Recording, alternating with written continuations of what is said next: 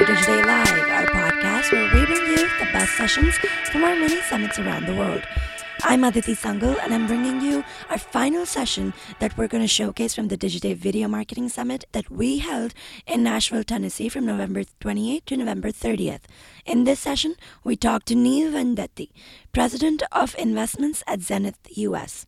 He shares his thoughts on how we can bring rich video content to consumers, ensure brand safety, and how to make the best of the sea of insights we now have access to. Listen in. You oversee a group that sees that handles a significant amount of spend or investment or however you want to call it across platforms. OTT has been a big piece of the conversation over the last few days. How to manage that has been a big piece of the conversation. And I'd love to start there, right? In terms of across all of the clients you guys work with, how much has that grown? How has that kind of evolved over the last 6-12 months in terms of just how you look at all of these platforms and services that are available on over-the-top screens now? Yeah, I think first and foremost, it's terrific that as the consumers' habits are changing and content is being consumed very differently than it has in the past, we have more options, and our clients have more options to reach them. And OTT is a significant one and a growing one. To me, the best part about OTT is it can sort of play in two very distinct buckets. It can be, and it often is for clients, an opportunity to replace lost reach through traditional linear TV channels. And that's an easy story to tell because consumers are viewing differently, and we need to follow that. But the other side of it is it can play in the world of precision-targeted media as well, being able to be a one-to-one opportunity executed programmatically. So the exciting part for us about a medium like OTT is it can live in both of those buckets. So I want to get into that in like 2 seconds, but first, just are you seeing more clients ask about it, or how are you sort of organizing to be like, this is a place that we have to obviously be there with our clients? How do we ensure that we're doing it appropriately? Yeah, things like this are easy to talk to clients about because it's impacting their own habits and their obviously their kids and their family. They're the best. The easiest thing to do to talk to a client about the future of television or the future of video or media is to talk about what their kids are doing, because that's usually going to be the future of how those habits evolve over their lifetimes. So yes, obviously those conversations are happening more frequently, and we're able to have more strategic dialogues about beyond just saying we need to be here because the consumer is here. How do we best deploy it for whatever business needs we're trying to solve for them? Do you see clients across the board increasing their spend on this channel? Yeah, absolutely. I mean, it's still a little bit fragmented at this point, so we're trying to find ways to pull that together, be able to transact differently. But yes, absolutely. The investment there is increasing. Although it's interesting, if you look at linear TV, and I'm going to try to remember some stats. If I don't, I have them in my pocket. But investment in linear TV over the past 3 years through the traditional upfront is up about 13% in aggregate, as supply is diminishing significantly. So that just speaks to the fact that clients are looking, the clients that were there for the mass reach still need that. It still needs to be a part of what they're doing, a significant part. We are looking at OTT as a way to say, we don't need to keep contributing to a broken economic television marketplace. Let's bring some of this in, shift some of your money into these channels to both address the inefficiencies in that market, but also to follow consumer habits and be more effective at driving reach against. And how receptive have clients been to that? It's never been a difficult conversation. Okay. So one of the conversations we've been having in that, and you kind of alluded to it, where should video sit within an agency, right? You have the television side that has historically bought television. You have the digital side that's bought digital video. OTTs, there's supposedly the merging of that. You just described it, right, in terms of how it can replace lost TV viewers, but at the same time give you all this performance that you can't get in more traditional means. For you guys, how do you, who's buying over the top? We've, as an agency, evolved over the past 5 or so years to having video specialists, not just television buyers. And that started with the full episode players from the networks and obviously including now more digital video from other sources. But OTT can play in that world as well.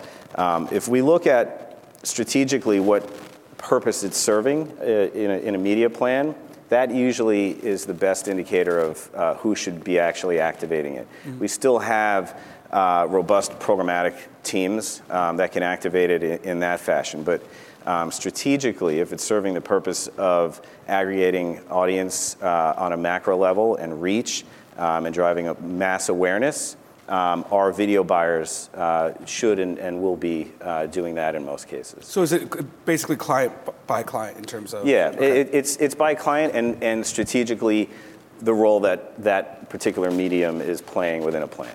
How do you look at the other side of this is also, as this channel continues to grow, you have these major players that you are working with, right? Whether it's the ecosystems like an Amazon or a Roku, platforms/programmers like Hulu. Like there's some giant players in this space. But what has inevitably happened is you kind of have this introduction of new walled gardens that are happening on this new channel. You can get varying amount of data back. It's hard to match sometimes, right? So like, how do you manage that aspect of it in terms of trying to figure out how to navigate this increasingly fragmented space? Yeah, I mean, there's no easy answer to that. I think the industry is struggling with it.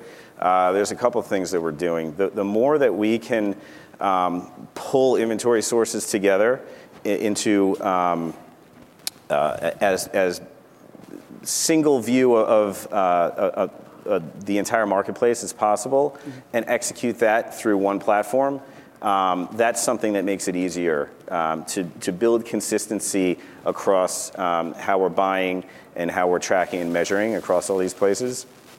If you can do it through a single DSP, that makes it easier. But at the end of the day, there's still going to be differences and barriers that are created in walled garden environments. There's certain instances where we just need to make inferences or build proxies for performance, and that's okay right now. I think as something like OTT continues to gain acceptance and scale in the market, I do foresee a day where there is a reliable central measurement opportunity. As a legacy TV guy, we all spent a certain number of minutes of our day we were dedicated to complaining about Nielsen. The best thing that ever happened in Nielsen was ComScore, because now they're competing to figure out how to effectively measure all this stuff in a consistent way across the board. And having a third party working on that, having two third parties working on it, should help get us to where we need to be. But are you confident of that actually happening? Because like the way I would look at that is, if I am a Roku, if I am one of the bigger platforms or ecosystems, what incentive do I have to open it up to a third party? It's on us on the buying side to demand that on behalf of our clients. It's a different conversation with a Roku versus a Facebook or a Google. Those are not easy conversations to have. It's different how then? The scale isn't quite there. Roku isn't, at this point, able to walk around and make huge demands of the marketplace and force us to agree to things that we might not otherwise want to agree to. So we're having discussions with all the players as an agency and as a holding company in Publicis Media to be able to be a force to drive this medium in a positive direction on behalf of our clients, and we need to represent what makes that feasible on our side from a measurement standpoint. And my hope is that we're able to do it in a constructive way where they do allow some level of third-party measurement. Do you have like an optimistic view in terms of like when this could happen by, or is it just like you never know? I mean, listen, everything changes every day. There's new players every day. I would hope as it scales to a point from a supply standpoint that it becomes legitimate and significant as a major part of a media plan. I think it needs to happen by that point. Consumers are moving in this direction. I actually looked at some data yesterday that was actually surprising. More than 50% of U.S. Households have at least one subscription VOD. So obviously there's scale there. A huge amount of that is Netflix, which obviously we can't really have a legitimate advertising conversation around directly. But are you trying to find indirect ways onto Netflix right now? We're always trying to find it. There are indirect ways if you can get into the shows, right. But there's also, and there's been some legal questions around the Alfonsos and Sambas of the world, right. Who are able to retarget people that are watching a huge amount of Netflix and don't have a cable subscription. That stuff is really interesting to us, but there's a lot of privacy stuff that has to get worked out. That I think the marketplace and the opportunities are moving faster than any of the industry's ability to really catch up to understanding, okay, what's right and what's wrong and what is violating privacy and what's not. I think we'll ultimately figure all that out, but that does become really interesting. I think also Netflix, if you look at the future of Netflix, is all these media companies now are building their own OTT bundles of their own content. Netflix grew initially on the backs of other people's content. And now what they need to do is build as much on their own, have their own content that's going to drive subscriptions and maintain subscriptions, because they're not going to get all the content from the media companies that they were before, as those guys are creating their own libraries. Right. So it'll be a really interesting dynamic. So one of the big topic of conversation over the past few days has been around the relationship between media and creative at agencies, right? Used to be that they were a lot closer together. Now it seems much more splintered, and it's causing there's a disconnect there, right? How does that exist at Zenith in terms of the media side and the creative side? Yeah, I mean, Zenith was the first unbundled media agency, so we are essentially, in some ways, the source of that problem. But obviously, we need to work differently than we have as the landscape changes and as the need for almost an infinite number of different types of creative continues. It's funny, we have a client, a major client of ours, who was in our office not too long ago, and he said, I pay all this money to my creative agency, and they build these gorgeous 90-second spots, and they're beautiful, and they air in our lobby and nowhere else. And that's sort of a good example of the disconnect between the media that's being placed and what consumers have an appetite for versus what is actually being produced. We were talking yesterday. I was in Atlanta yesterday with a client, and it was very refreshing. We had the media clients in the room, we had the creative agencies in the room, we had the advertising clients in the room, and the advertising client got up and gave a presentation, and at the end of it was basically, she implored us as media and creative, we need to be in each other's shit from the very beginning of every process, because if we don't, then we're not going to be able to be as effective in actually driving business results. So is it on clients to sort of push for this, or is there more that you guys can do to make that already a thing? Right?